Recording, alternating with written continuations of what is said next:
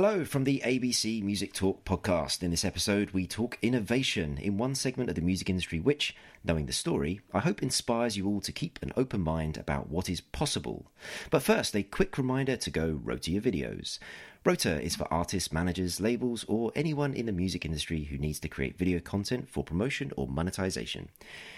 Rota makes it fast, easy, and inexpensive to do all of that in one place. Head to www.abcmusic.co and click the Rota logo on the homepage to access a 10% off discount for the service. Now, for a while now, I felt like innovation seems to have taken place largely in the software confines of Silicon Valley, by people barely into their 20s. So when I first heard how my guest got his business off the ground, I thought it was the perfect story to tell, to make sure we all never stop thinking about how we can innovate. Welcome to the show, CEO of Aston Microphones, Mr. James Young. Hello. Was that a good enough introduction? You like that? That was great. Thank you. Very good. All right, so we are doing this over the internet. We had planned to do this in a physical meetup once upon a time, but there is a current pandemic in the world. This is the year 2020, and we are all confined to our houses, which is, making some of these things slightly more problematic. But fortunately, we live in a world of technology, and so we can get round some of this stuff. But the reason why James and I were going to be able to meet up in person is because he is based in the UK, and I believe the only UK-based microphone manufacturer. Is that correct? We are, yeah, absolutely. Making the actual product in the UK. Yeah, that's fantastic. That doesn't seem to happen anymore. No. And no, it never really did. There's been, Calrec obviously made mics back in the day, and there is a ribbon mic manufacturer. Coles are made in the UK, but that's all they make is the ribbon microphones. But outside of that, no. Yeah, it's kind of crazy, isn't it? I mean, I think what's important that comes from this story of yours is the fact that you're able to do it. And it's down to the way that you've innovated around how you make your microphones. So that's a little setup there for the story to come. Your blunt-mindedness, I think. Well, that may come through too. I'm not sure yet. We'll see which version of the story you tell. So listeners to the show, they know a little bit about my background. I'm not typically in studios, or at least not as a sort of an engineer or a producer or anything like that. But so how I came across this is I was interviewing Harry Lechstein from Taleyard Education. He's appeared on the show before, and after the interview he invited me down to the performance area that they've got in the brewery that's next to the education centre, and somebody called Henry walks in, who is one of your members of staff, and he sort of comes in and he's got this bag, and sort of like with a big grin on his face pulls out two boxes, puts them on the table, and and Harry sort of looks at them and goes, "Oh, great!" Yeah, eyes lit up, and he sort of picks the boxes up, scurries off next door, locks them away, and then comes back. And during this time, I sort of said, "Oh, hey, Henry," and he sort of makes a joke about being Father Christmas, which I thought was excellent. And he told me the story about how he met you. And as soon as he told me, I was like, I've got to get this guy on the show. This is fantastic. This is exactly the sort of... Yeah, you met him at a gig, right? Yeah, exactly. Of course. Yeah. Well, it's the music industry. This is how we do it. So I'm going to hand the mic over to you to tell the origin story. There's a pun in there. We'll get to the pun later on. So come on. I like the way you reminded me of how we met Henry. Henry's one of our artist liaisons, and... we gate crashed a Bruno Major gig backstage so that we could go and give him an engraved mic and get him on board as an artist. And that's how I met Henry, because he's one of his mates. That's amazing. So we ended up networking, and then he came on as our artist liaison. He's now over in Canada, actually. He's gone back to his family over there. He's Canadian by birth, so he's gone back over there during the course of the coronavirus, but he's working for us remotely. So wonderful. Extending our family. Yeah, no, he told me all about his musical background. A thoroughly lovely individual. So well done on hiring him. Right. Actually, I think nearly all the people that work with us, for us, are musicians or involved in the industry in some way, DJs or engineers, whatever, so it's not whatever, So that sounded bad. Engineers or whatever. No, but everybody's involved in some way, so it's nice. It's a really kind of, it's like being at the office is a bit like being in a music house, So it's pretty cool. Anyway, I digress. Sorry. Yeah. So, okay, so I want you just to tell the story, and then what I'm going to do is kind of there's bits that I know that when you tell it are kind of important here. So just tell the story like you normally tell it. You know, what was your background? How you got into it? How do you start the company? Well, I have a background in microphones that preceded the 4 years that I've spent doing Aston. Well, actually, officially 4 years, because that's when we launched the products. But of course, we didn't suddenly have products in our warehouse with no background to it. The brand actually was conceived at the beginning of 2015, and about a year later was when we launched the first products. So we spent about a year developing the actual brand idea and all of the assets for the marketing, the first couple of products and the ideas for the next tranche of products, and then released early 2016. The background before that was, I guess that you know some of the people listening will be aware of a company called SE Electronics, and that was a company that I founded with one of my current business partners, Phil Smith, back in 2002. So it's now, what does that make it? 18 years old. Sorry, my brain's not functioning very well. Yeah, it's worth saying that you're a little bit sick at the moment, aren't you? Hopefully nothing too serious. Hopefully nothing too serious. I'm a bit croaky, a bit of a bad chest. So yeah, but so excuse any coughing fits. But yeah, so we started SE Electronics back in 2002 with a guy called Sui Zhu, who was our business partner out in Shanghai. And we spent 12 years of our lives building that company and designing a lot of the products, certainly from an R&D point of view in the UK and marketing point of view. We did all the marketing, we did all the sales, distribution. You can tell where this is going, can't you? And we walked into a meeting. We had I spent about 3 months of every year out in China and Shanghai, helping to run that business and doing development and whatever when I wasn't in the UK or traveling elsewhere, setting up sales. And we took that company from being basically nothing to a 5 million-ish turnover company. And then we went over there for just a regular meeting back in 2014, myself and Phil. And the management out there, Sui and his daughter, had hired a hotel room, which was really unusual because we normally met them at his apartment or at the factory, and went out and did loads of stuff together. And anyway, so walked into the meeting room and promptly got told that Ling had been made CEO, which was a bit of a surprise to us, being 50% partners in the company. And the first thing she did was say, thanks very much for getting us to where we are today. We don't need you anymore. And it was literally a case of contracts torn up. They walked out the door and that was it. So we 12 years of building a company ended with us coming back to the UK and our lawyers saying to us, well, you can try and fight it in Shanghai if you want to. You can throw some money down a big hole if you want to, or you can just suck it up and start again. So it literally bankrupted us. We had to put 2 companies into administration and start from scratch with absolutely nothing. And that's where Aston came from. Goodness gracious me, that is utterly incredible. Actually, that success story, right? Yeah, well, and that's actually slightly more detailed than I've heard before from previous interviews. So yeah, goodness me, what a traumatic thing to go through. But I mean, one of the things that kind of stood out to me from the interviews that I've seen of you is this sort of very unique approach to design and innovation, both in terms of like the process and then the sort of the finished product, which then has an impact on that design and also the price point that goes out into the marketplace. And a key piece of this, which is all over the website, which I'll put in the show notes, the Aston 33. Can you tell us a little bit more about kind of that concept there? This it's funny. I don't usually talk about the background of where the brand came from, why we ended up doing Aston, like I've just done. I mean, in fact, I doubt you'll find another interview piece online with me talking about that one-to-one. I've discussed it with people, but it does actually help explain how the whole thing came to be and why it came to be the way that it did. Because we had our backs against the wall when we started this company. We were not a bunch of kind of, middle-aged rich people that had just decided to do this as a hobby or something. We were properly on our uppers. But what we did have was an awful lot of friends in the industry that we'd worked with for a long time on a previous brand. And so I rather than publicising what had happened, I mean, I doubt very much anybody that's listening has heard that story before. We really just wanted to get on with it and prove our worth independently of the thing that we'd done before. That was all that was important to us. No recriminations, no angst, nothing like that. Just get up, stand up, dust ourselves off and do it again, but better. Yeah.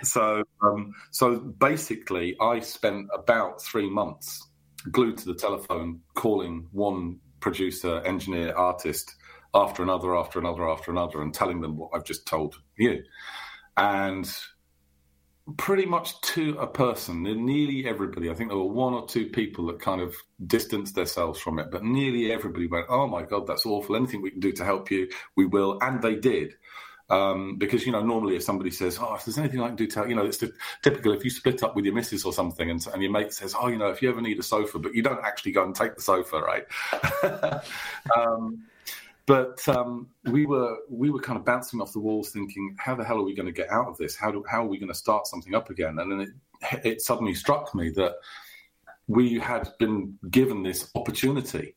We've been given an opportunity to do something that nobody had ever done before. All of these top producers, engineers, and front of house guys and artists were saying, "Anything we can do to help you build this microphone." And I'm like, light bulb moment. Yeah, of course. These are the best ears in the business. That's way better than having a couple of lab coats, and electronics engineers building the product. Let's get these guys to be the ears on the project and help us design the sound of the microphones. So the initial Aston 33 was me doing another round of calls and saying, actually, yes, you could help us. This is what I want to do. And in the end, it happened to be 33 people that joined the first test panel, which is why it's called the Aston 33. And they are, some of the biggest names in the industry. You're talking about people like Chris Porter, who was George Michael's engineer and producer for about 11 years, and he worked with David Bowie, people like that. He currently works with King Crimson. Rick Simpson, who's done the last 5 Coldplay albums, and so on and so on. I mean, I could keep listing names, but you get the idea. These are all top people in the industry. And the way that we organised the construction of the product in the first place. So we're talking about the Aston 33, but we should go back to the actual build of the product as well, because it came from a similar place, the innovation there. But from a sound point of view, what we did was basically get a bunch of different capsules, test them out by putting them into exactly the same chassis with exactly the same printed circuit boards, so that the capsule was the only variable. We did the same thing in reverse, where we chose a capsule and we changed just the printed circuit boards and the design of how we were contouring the sound of the mic. And then we would keep the same innards, and we would change the chassis to see how the chassis was affecting it. And at each stage, we would record various different male and female vocals, various different instruments, usually keying and on guitar, but other stuff as well. And we would send out numbered files. So all of these guys, all that they got was a zipped package of audio files labelled 1 to 5 guitar, 1 to 5 vocal, 1 to 5 blah, blah, blah.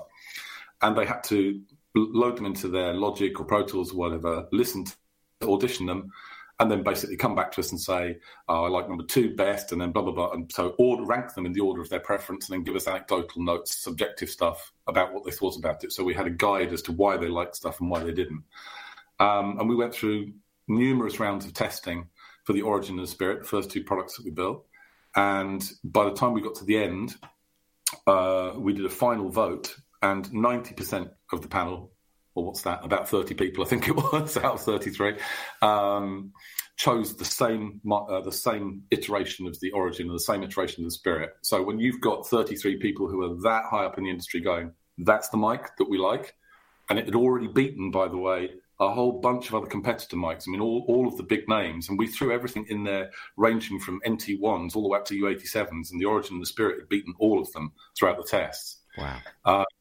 So when people say to us, "How is it that you get all these magazine reviews which are saying this is a $3,000 microphone for $300? Well, that's the reason, because the people that were testing and developing the audio only use those big, expensive mics. And so they were able to help us make our little inexpensive mics sound like really big, expensive ones. And that's the whole secret of the audio behind the brand. I mean, Sorry, I was going to say, I mean, that whole piece of it is just so incredible. From a sort of like, because really what you're doing at that point is you're innovating and iterating on the concept of research and development, and you've just taken almost a fairly simplistic like route to it.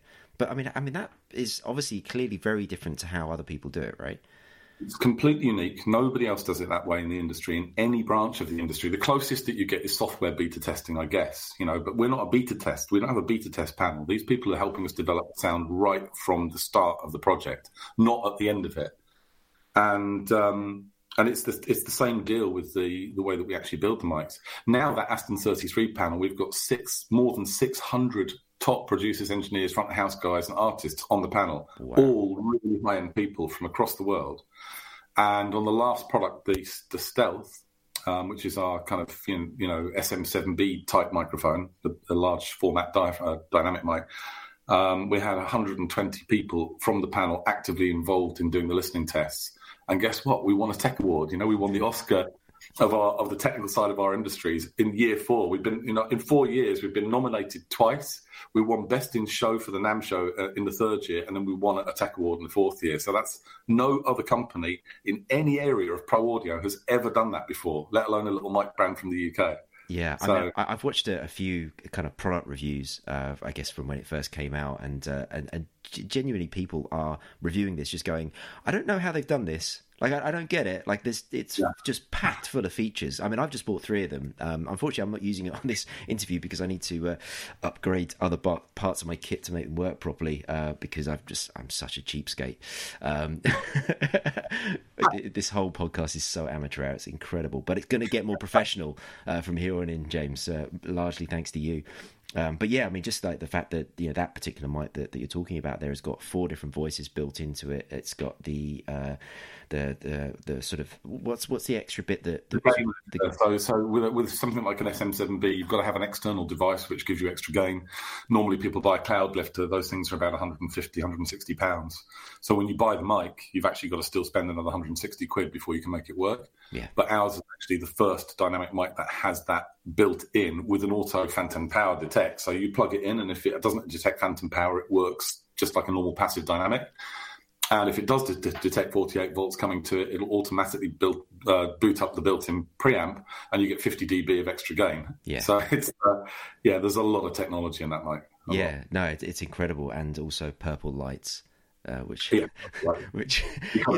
but this is all part of that design thing. I mean, that's the sort of stuff that kind of nerdy people like myself absolutely adore. It's like that's we don't do this shit because the manager will always kind of go, no, we can't. We've got to keep it straight down the middle. So it's nice for the company being able to do that kind of stuff for sure. Yeah, no, absolutely. That's the audio. That's how we actually make the mic sound so good. It's not us. It's the panel of people that we work with. We really did literally hand that entire process over to them, and we said right at the beginning, we're not going to interfere with the results. Whatever they say is what we're going to do, which was quite a scary thing. And I always kind of the way that the ethos behind the brand, if you think about how we develop stuff, it runs not just through the audio side, but the architecture of the mic, the marketing, everything. And I think the difference is that when you look at any other brand out there in any industry, not just ours, you always have this conflict between 3 areas of the company when you're in research and development for a product: marketing, sales, and engineering, right? Salespeople want a product that costs 99 quid and does absolutely everything, or 99p, or whatever band it's in, right? A marketing person wants something that does one thing. It's either completely unique or it's the best in the world by a country mile, so they just don't have to think about it. They just go, this is what it does. And engineers want to build space rockets, and they don't give a damn how much they cost. So you've somehow got to get these things to come together.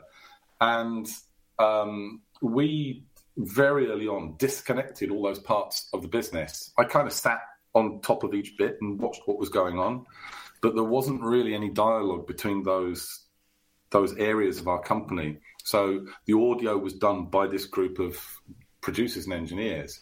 The electronics was done by a separate team, and then the architecture of the mic was not done by anybody that had ever touched anything like a microphone before. It was Jack Monroe, who's a brilliant young architect and product designer, but nothing to do with our industry. And he was the one that used to come into the office and go, look at this spring that I've got. That'd make a really good, headstock for a microphone. And we were like, yeah, that'd be really cool, So, and we made it work. Why the mics ended up looking so different. They looked like architectural pieces, and we were able to reconstruct how mics have been built before and develop something completely new. Partly, again, coming from the background that we were backs against the wall, we had to come up with something new. Because if we'd designed microphones that physically looked and were constructed the same way as all of the other microphones on the market, and literally all of them are made pretty much the same way. You've got a mesh headstock which fits onto a chassis with the electronics inside, and everything from an SM58 all the way up to a U87. They're all basically the same kind of build form, and ours isn't. If we'd have done it like the others, then we would have just been more expensive and made in the UK, and we wouldn't have been doing anything exciting. So we had to look at things like not painting the mic to save money, but it made us innovate by coming up with the tumbled chassis, which is environmentally friendly, harder wearing, looks better, etc. And it goes all through the microphone. Yeah, I love how you talk about this, by the way. It shows somebody who genuinely cares about what they're doing and has incredible product knowledge. And it was kind of one of the points I wanted to make. So I interviewed a friend of mine who's the CEO and founder of a company called Centric. It's a new-ish publishing company. It's about 14 years old. Company he started while he was at university. And when I interviewed him, he told me his kind of origin story, if you like. And he described this kind of moment where they took a friend of his was in a publishing deal, and they took that contract, put like kind of key commercials on a whiteboard, and then just reversed everything. And that's a young person who's at that time looking at this kind of thing of like, how do we do this differently? People don't seem to be very happy with the way publishing works. That sort of naivety, I suppose, allowed him to then build this company around 28-day contracts rather than 28-year contracts. It's that kind of thing. And that's I think when as part of my opening, that kind of Silicon Valley thing, it's where it's like people just do stuff, move fast and break things and all that kind of stuff, right? Mm-hmm. But then the way that you've come at this and the way that you've kind of embraced innovation is you already know how everybody else does everything. So therefore you now know how to be better. And I just thought that was an important point to make. I think, that's just a really interesting way of looking at it. I think there's several factors. Naivety is a really good one when you're starting something, although that has its downfalls. I could tell you something about that as well. Desperation is another one. You need to do things differently. If you're pushed into a situation where when you look at it, there is no viable way of doing it the way that everybody else does it and being successful, then you have to do something different, and that makes you think outside of your normal parameters. It makes you think differently, and that's one of the biggest drivers, to be honest with you.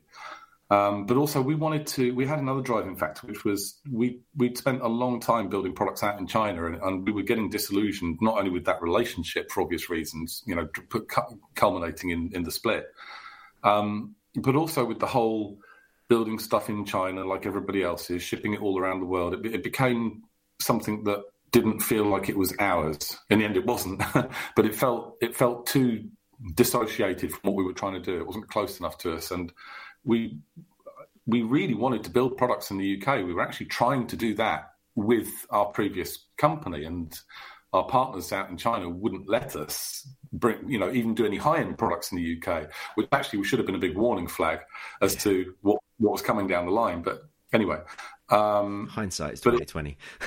Yeah, but it was the best thing that could have ever happened to us, because there's no big microphone brand in the UK. Well, there is now. And suddenly this opportunity landed in our laps of, we get to be, unbelievably, considering what an important influence the UK is on the international music market, we get to be the guys that give it a voice, literally. We get to be the people in this moment in time that gets to be the mic brand, if we do it right, that is used all over the world and built right here, which is just so cool. Yeah, it really is.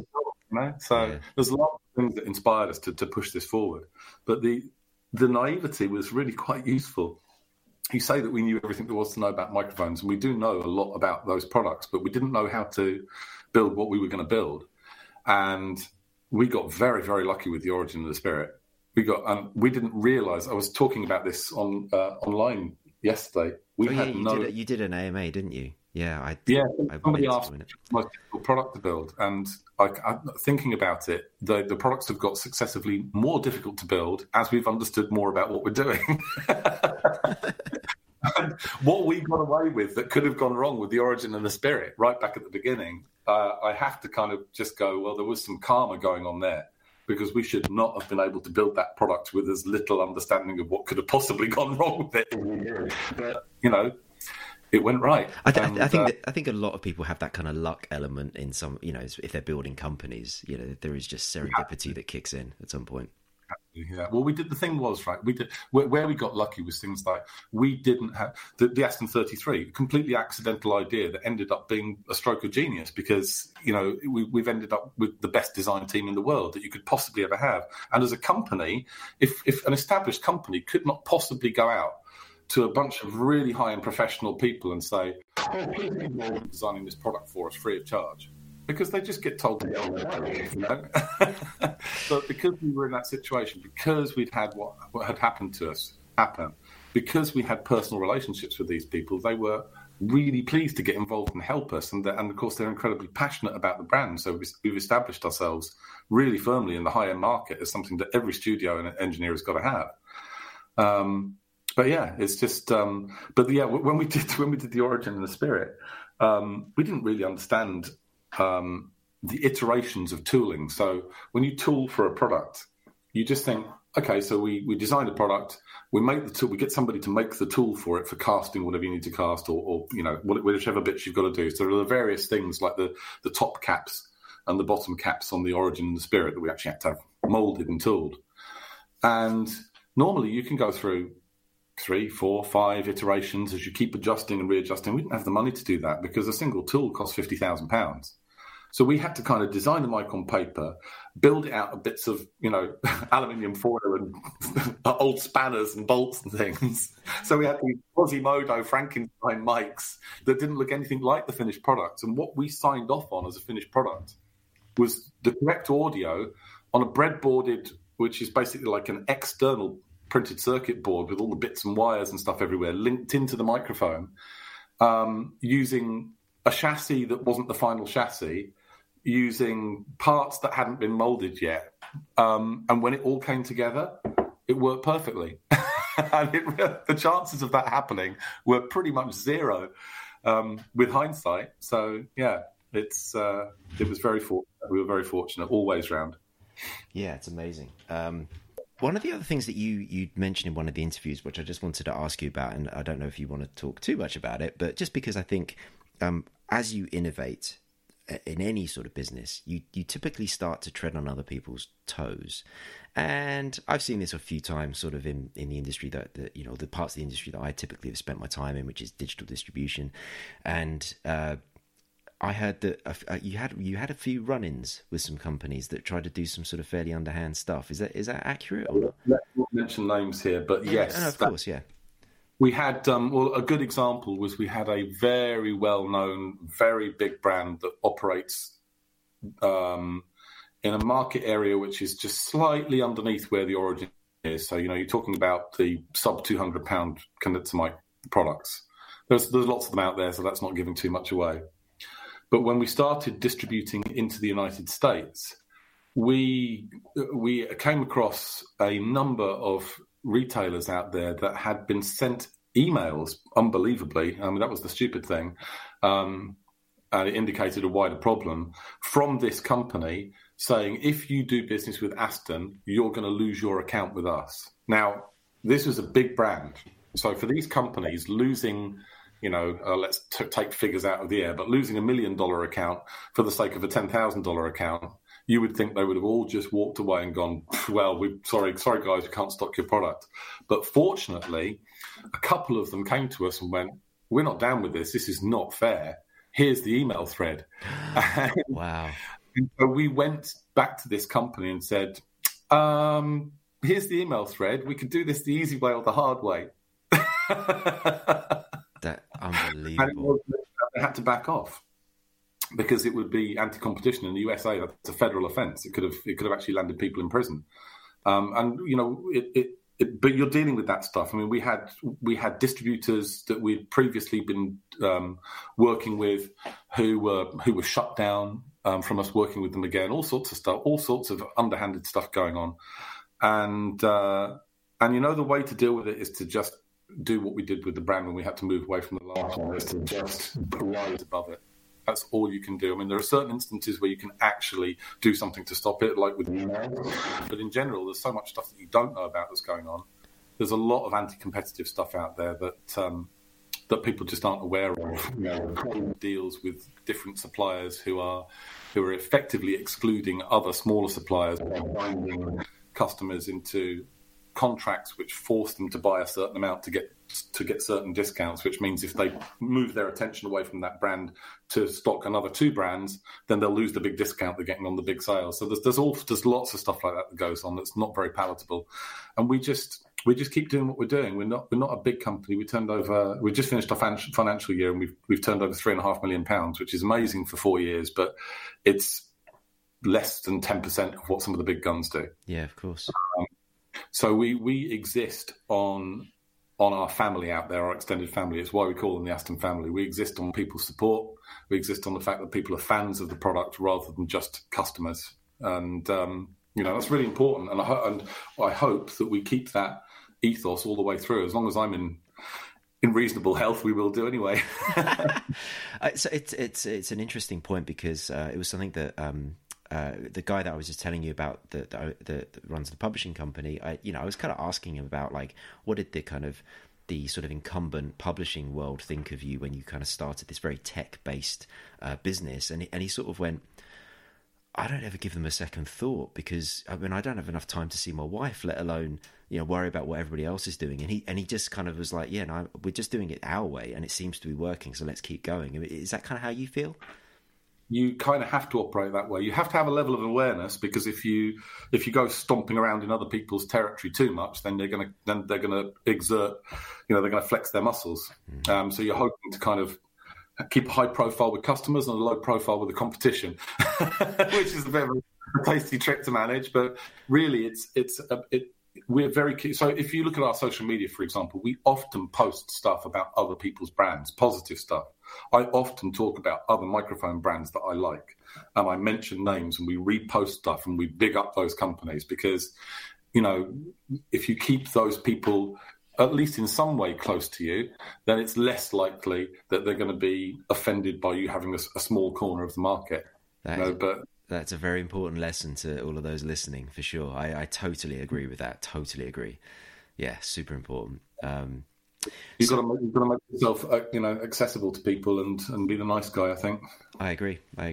And you touched on this kind of throughout, but I noticed, so I work with a record company, and one of our artists is a young artist called Sui Generous, and he was doing something on the Major Stage Instagram account, and I realised that he was singing into the wonderful, I think it was The Spirit, with the beautiful kind of pop shield that you also build, and I was just like, oh my goodness, there you go. And that's an American artist, that's fairly sort of niche-ish, I guess, in terms of genre. And so, I mean, the brand and the mics, it's truly global, right? Your business now. Oh, it is. And I'll tell you something we never had in 12 years of dealing with the other company is the reach that we've got into big studios and with high-end artists. I mean, they just didn't have any high-end artists, and the acceptance that we've got, because we're what I would call a top-down company. But it's unusual, because normally a top-down company being you build a very prestigious product, and then you filter down cheaper stuff to get the volume. So an example of a top-down company in that way would be somebody like VW. They do Porsche, they've got Bugatti, they've got very high-end cars within VW, and everybody aspires to those, and then they go out and buy a Polo, which costs 20 grand. So usually the top-end companies, and a very good example in the microphone world is Neumann. Everybody and their dog has heard of the Neumann U87. Everybody thinks that's the mic that they aspire to, and that's what they should have, even though a lot of people in the pro world would actually potentially disagree with that now, because there's lots of it's a great mic, but there's lots of other mics out there that are as good that aren't U87s.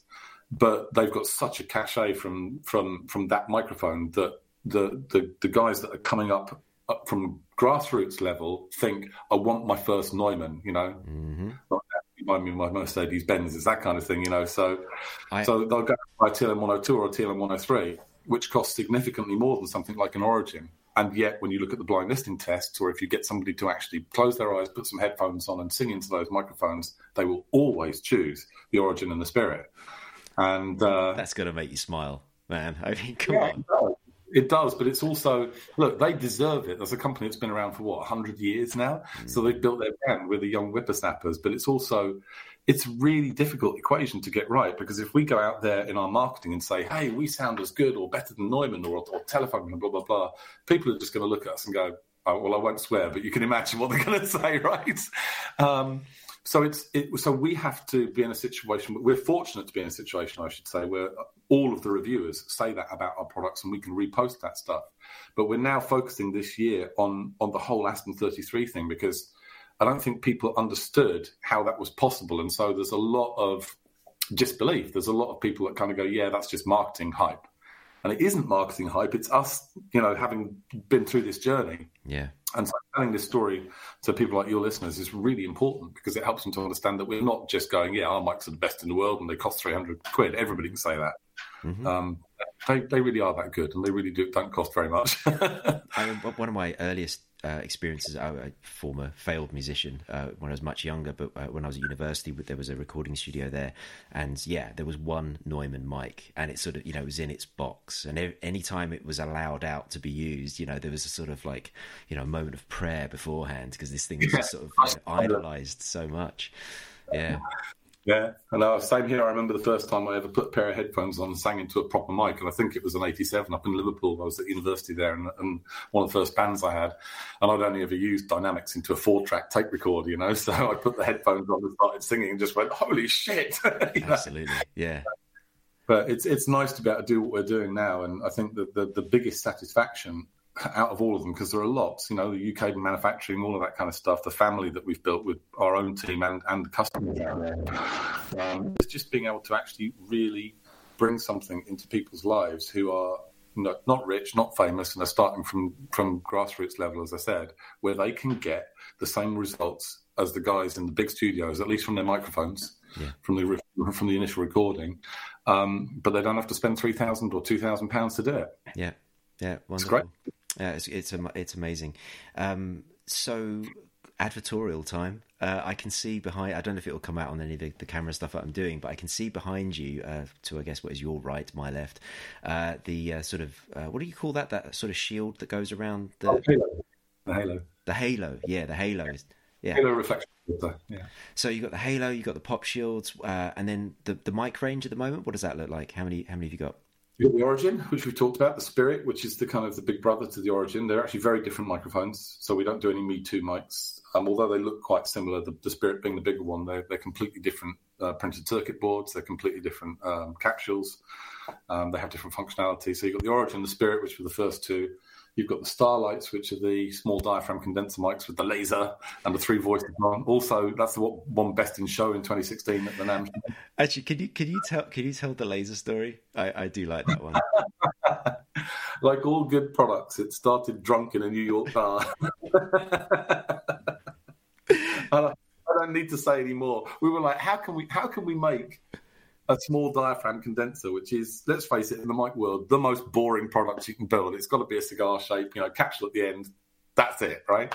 How can we make this more interesting? What can we do that's not just a gimmick? And it's like, oh my God, laser. Then we can, directionality for recording. And a lot of people thought very early on, oh, that's a gimmick. And then you hear it in story after story after story, in review after review, and with engineer after engineer. They were like, I thought that was a gimmick until I started using it. And now I realise I can't do without it. Amazing. So it was one of those moments. And then the Stealth, which is the one that's just won the Tech Award, and the Halo, which is the reflection filter. So it's a small range, 4 mics and the Halo. But we're working on new stuff at the moment. There'll be some announcements soon. Yeah, I'm sure you can't say exactly what it is, of course, because that would ruin the big reveal. But innovations in your DNA. Have you sort of started to think much beyond kind of microphones and the ranges? Are you thinking more about any of the other parts, or are you very much kind of like, let's stay in our lane and just focus on the mics? We've got this for a start. I think there's a lot to be said for staying in your lane, as you put it. I think I said this on the when I was doing the Skype thing or the Facebook thing yesterday. There's a lot of companies out there that are jack of all trades, master of none. I prefer to be, the trade that I'm doing. I don't want to dilute it too much, and we don't need to be a big multinational corporation in order to have a good living and a good lifestyle and to enjoy what we're doing. In fact, I would hate that kind of company. I would hate being part of that kind of company. So I doubt very much we're going to diversify into things like speakers and, ADDA converters and all that kind of stuff. But certainly there will be some diversification within the microphone world. And if you just look at studio products, we haven't done a ribbon yet. We haven't done a tube mic yet. There are various other products that we want to do. Just within the mics, there are various accessories that we could add into the brand that make a lot of sense in the mic world, and then there are other divisions within microphone recording. So you've got the kind of broadcast division, for example, which is shotgun microphones and lavaliers. If we go into that, that's a completely separate marketing and sales team. So it's a big if. We're not ready to go there yet. And then you've got camera mics, which of course Rode and people like Blue and whatever make huge amounts of money out of, but it's a different industry. And I have no passion about camera microphones. Personally, that would be just an exercise in adding stuff to the portfolio, and that doesn't interest me. I'm a musician and I have to love what I'm doing, but I don't know what will happen in 10, 20 years' time when I get to the point where I don't want to do this anymore, maybe. But I think in the meantime, it needs to be stuff that we have a passion for, otherwise it won't come across the same way. Yeah. Actually, I don't think I picked up on that, but of course you've got a range of guitars behind you. So you're obviously a guitar player. Yeah. Are you in a band? I'm doing my own solo projects at the moment, and I'm working with my best friend Joel Edwards, who is also part of a band called Deepest Blue, a quite successful kind of pop dance band. And we're doing a project together at the moment as well. And I'm fortunate enough to be working with some pretty high-end people on that. So Steve Bryan, for example, who's the MD of the Royal Shakespeare Company's orchestra, and he's worked with Deep Purple and Paolo Nutini and all sorts of people. He's doing the string arrangements for us and the recording of real strings for us on the album. And so it's cool. Been a musician for a long time. Yeah, beautiful. Now that the company's got to the point where I can spend a bit of time doing something other than microphones, I'm finding I can use my studio more, and I'm doing more music than I've ever done, because it's been, work for decades, and now I'm getting to enjoy it, which is good. Get to play with some of the toys that you built as well. Exactly. Yeah. There you go. Always. Unless you're using a Neumann mic, of course. I don't know. A man can never have too many guitars. That's for sure. Yeah, that's handbag, isn't it? That is quite an array you've got. That's very impressive. Cool. Well, listen, James, thank you so much, man. I really appreciate you doing this. Like, I know you've been a little bit sick, and it's a weird old time that we're in at the moment. So you giving me some of your time to do this is fantastic. Thank you so much. Absolutely. It's an absolute pleasure, really. All right, wonderful. Okay, so to my listeners, thank you for listening. As ever, I welcome all feedback, comments, and suggestions for future shows. My Twitter handle is @AlexBranson. Just put Podcast DM in a message and I'll follow you back and we'll have a dialogue, or simply go to the website, which is www.abcmusic.co, and you'll find a contacts page there where you can drop me an email. Thank you once again, James. Thank you. Take care.